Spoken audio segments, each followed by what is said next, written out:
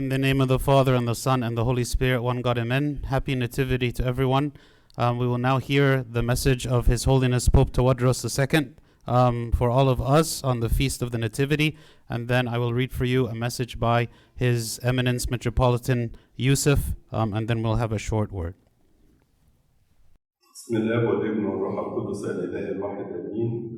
أهنئكم جميعا بعيد الميلاد المجيد وببداية عام جديد 2023، وأود أن أرسل كل التهنئة من أرض مصر إلى كل الإبرشيات والكنائس القبطية الموجودة في ربوع المسكونة في أفريقيا وآسيا وأوروبا وأستراليا وأمريكا الشمالية وأمريكا الجنوبية.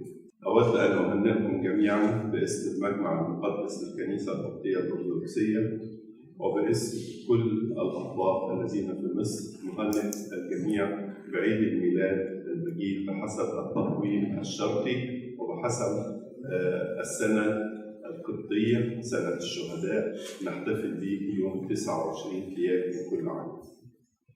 في عيد الميلاد نتقابل مع مواقف كثيرة، ولكن من أشهر المواقف الموجودة في هذا العيد أننا ننادي بحسب النبوة أن بيت لحم لست الصغرى في يهوذا.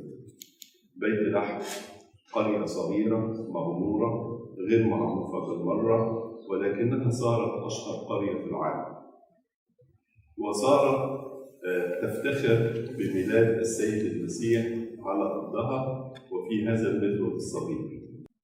كلمة الصغرى نظرنا إلى الأشياء الصغيرة في قصة الميلاد.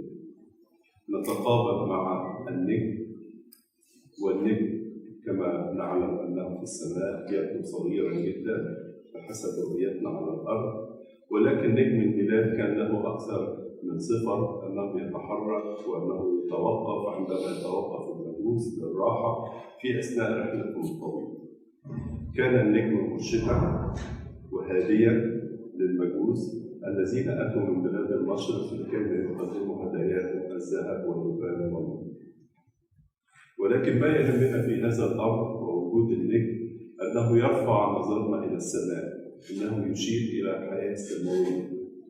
فكأن قصة الميلاد تبدو بهذا النجم أنها ترسل لنا رسالة نحن الذين على الأرض أن تكون حياتنا سماوية. والحياة السماوية حياة مضيئة ونحتاجها على الأرض كثيرا. فالأرض تمتلئ بالخطية، تمتلئ بالشر، وتمتلئ بالمفاسد الكثيرة، ولكن عندما يرتفع الإنسان إلى فوق يصير كالنجم ويصير منيرا. هذه هي الحياة السماوية. القديس يوحنا الذهبي فهم له عبارة رائعة، يقول: أن تكون شمسا أو قمرا أو حتى نجما، المهم أن تكون في السماء. ممكن الشمس يعني ترمز للإنسان المشهور قوي، والقمر الأقل شهرة، والنجم يعني اللي يمكن يكون مغمور زي نجم الميلاد أو زي البدع. المهم أن يكون الإنسان حياته في السماء. الأمر الثاني الذي نراه في مواقف الميلاد ومشاهد الميلاد حسب التقليد القديم الشجرة. شجرة الميلاد شجرة خضراء دائمة الخضرة، تذكرنا بالمزمور الأول الذي نصليه كفاتحة للمزامير عندما نقول على الإنسان الذي يسير في طريق الله أنه يكون كالشجرة المغروسة على مجاري المياه التي تعطي ثمرها في حينه ورقها لا يندثر وكل ما يصنعه ينجح. الشجرة ترسل لنا رسالة أن تكون حياتك مثمرة، حياتك طول العام مثمرة بالفضيلة، أو مثمرة بالسيرة الحسنة، أو مثمرة بالعلاقات الطيبة الموجودة مع كل إنسان. شجرة الميلاد شجرة ثابتة في الأرض، تعلمنا أيضا الثبات وتعلمنا النمو، ونضيف إلى ذلك أن الشجرة دائما ترمز إلى السماء، فهي تتجه إلى السماء من عام إلى عام. عندما تنمو ترفع رؤيتنا وقلوبنا إلى السماء. الأمر السادس في رسائل الميلاد العديدة قرية بيت لحم. عندما ذهب القديس يوسف النجار مع أمنا القديسة مريم، ولم يجدوا مكان في بيت لحم بسبب الإحصاء والتعداد الذي كان موجودا في ذلك الوقت. نرى أن بيت لحم كلها كانت مزدحمة، مفيش مكان، ولكن صاحب البيت أشار عليهم بوجود المزود. ما نعرفش إن المزود ده ممكن يكون مكان ضيافة هو للحيوانات فقط، ولكن أشار عليهم بوجود المزود وتجنب أن يقول لهم ما عنديش مكان. وهنا ظهرت صورة الإنسان الخادم أو الحياة الخادمة. الحياة الخادمة التي تخدم الآخرين يجب أن يتجنب أن يقول كلمة ما عنديش أو ما فيش أو كلمة لا. هو أوجد هذا المزود، نحن نسميه مزود، ولكنه حظيرة للحيوانات، للصور وللحمار ولبعض الحيوانات الأخرى. وهذا المزود صار مكانا دافئا منيرا لامعا مشهورا في العالم كله. وصارت الخدمة التي قدمها صاحب البيت ولا نعرف اسمه، ولكنه قدمها بمحبة وحل مشكلة. الخادم هو الذي يستطيع أن يحل المشكلة ويتجنب دائما أن يرفض طلبة لخدمة الآخرين ومساعدة الآخرين. ولذلك صارت بيت لحم ليست الصغرى في يهوذا وصارت مشهورة في العالم كله. هذه رسائل الميلاد: النجم الحياة السماوية، والشجرة الحياة المثمرة، والمزود الحياة الخادمة. هذه الرسائل مع رسائل أخرى أود أن أقدمها لكم للجميع، لكل كنيسة ولكل برشية، لكل الآباء الأساقفة والآباء المقارنة والآباء الكهنة ومجالس الكنائس والشمامسة، لكل الشعب، للشباب وللأطفال في كل كنيسة وفي كل مكان يتواجد فيه الأطفال وهم يحتفلون بعيد الميلاد في هذا اليوم. تحياتي ومحبتي لكم جميعا من أرض مصر، من أرض القديس ماري مرقس كاروس بلادنا العزيزة. أهنئكم جميعا وأرجو لكم كل خير في العام الجديد، وهابي نيو يير وميري كريسماس. In the name of the Father, and the Son, and the Holy Spirit, one God, amen. I will read for you the Episcopal message by His Eminence Metropolitan Yusuf. My beloved, I wish you a joyous nativity feast and blessed New Year. On this holy night, the entire world is called to believe. The incarnation of the Word of God fulfilled promises and prophecies, the beginning of healing and dissolving the estranged relationship between heaven and earth began with the nativity of the Lord Jesus. The true worship of God begins with the birth of Christ, the King and Savior of the world.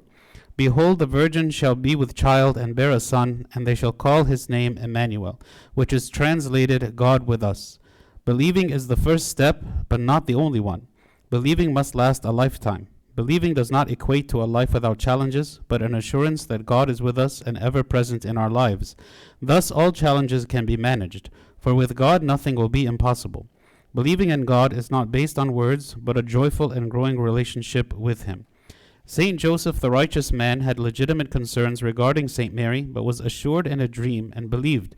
Joseph, son of David, do not be afraid to take you Mary your wife, for that which is conceived in her is of the Holy Spirit.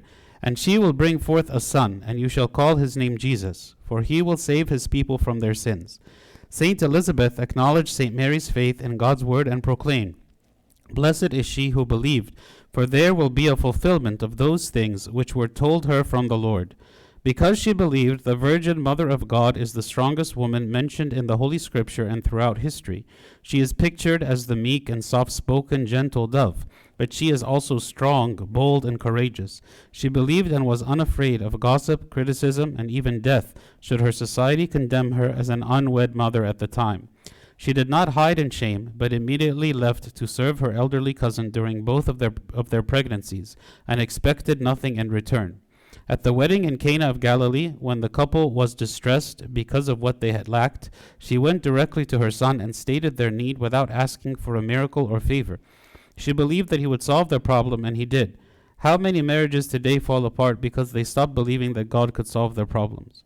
St. Mary's silent reverence spoke volumes. Hunted by Herod, she sheltered the infant Christ from Bethlehem to Egypt, the land of her ancestors' exodus, and accepted homelessness as a refugee and a stranger because she believed. Having heard the great news from the angels, the shepherds believed and hurried to behold the nativity of the Lord. And they came with haste and found Mary and Joseph and the babe lying in a manger. The Magi proved to be wise, for they did not ignore the profound image in the sky which they perceived as a divine message, but yearned to see the infant king to worship him.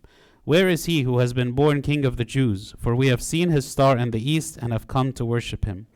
It is sad to hear that some people go to church reluctantly or out of guilt. Rather, learn from the simple and the wise who believed and welcomed him. With joy and devotion, the simple hastened to greet him, and the wise unwearingly reached him. Let us enter his church as the Magi entered his home. And when they had come into the house, they saw the young child with Mary his mother, and fell down and worshipped him.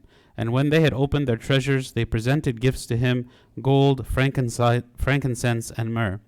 What treasure can each of us present to him? Tithing is merely 10%, yet some people do not even want to do that. Others search for unneeded or are worn-out items to donate to the church, but these wise men opened their treasures and presented him with significant gifts. Therefore, my beloved, believe and hasten to worship him. How disappointing and strange it is to hear pure ignorance and empty words of those who ridicule the faithful. Yet they call themselves Christian, though Christ is not a priority in their lives. They have adopted a convoluted identity and modeled it for their children, causing them more confusion and detachment from the church. Examine the reward of those who believed. Let us believe wholeheartedly and welcome him daily with thankfulness for all his goodness. God's peace resonates in the lives of believers in every condition and in whatever condition. For skeptics, happiness is always provisional and dependent upon something material, whether it is finances, advances, romances, or mere chances. But they are never completely internally secure. For them, happiness is always contingent, and the void in their souls remains because they cannot achieve inner peace without him. True peace can only come through Jesus Christ, our good Savior. This is the holy night, when peace entered into the world. Believe, and the fruit of your faith will shine forth, and lead others to Christ the King, just as angels proclaimed to the shepherds, and the star led the wise men to him. Through the intercession of the Mother of God, may the Lord keep the life of our honored Father, His Holiness Pope Tawadros II, Pope and Patriarch of the Church of Alexandria and the See of St. Mark, for many years in peaceful times. Come, believe, worship, and glorify the Lord, King, and Savior Jesus Christ. God bless you. Signed, Metropolitan Yusuf, Bishop Basil, and Bishop Gregory.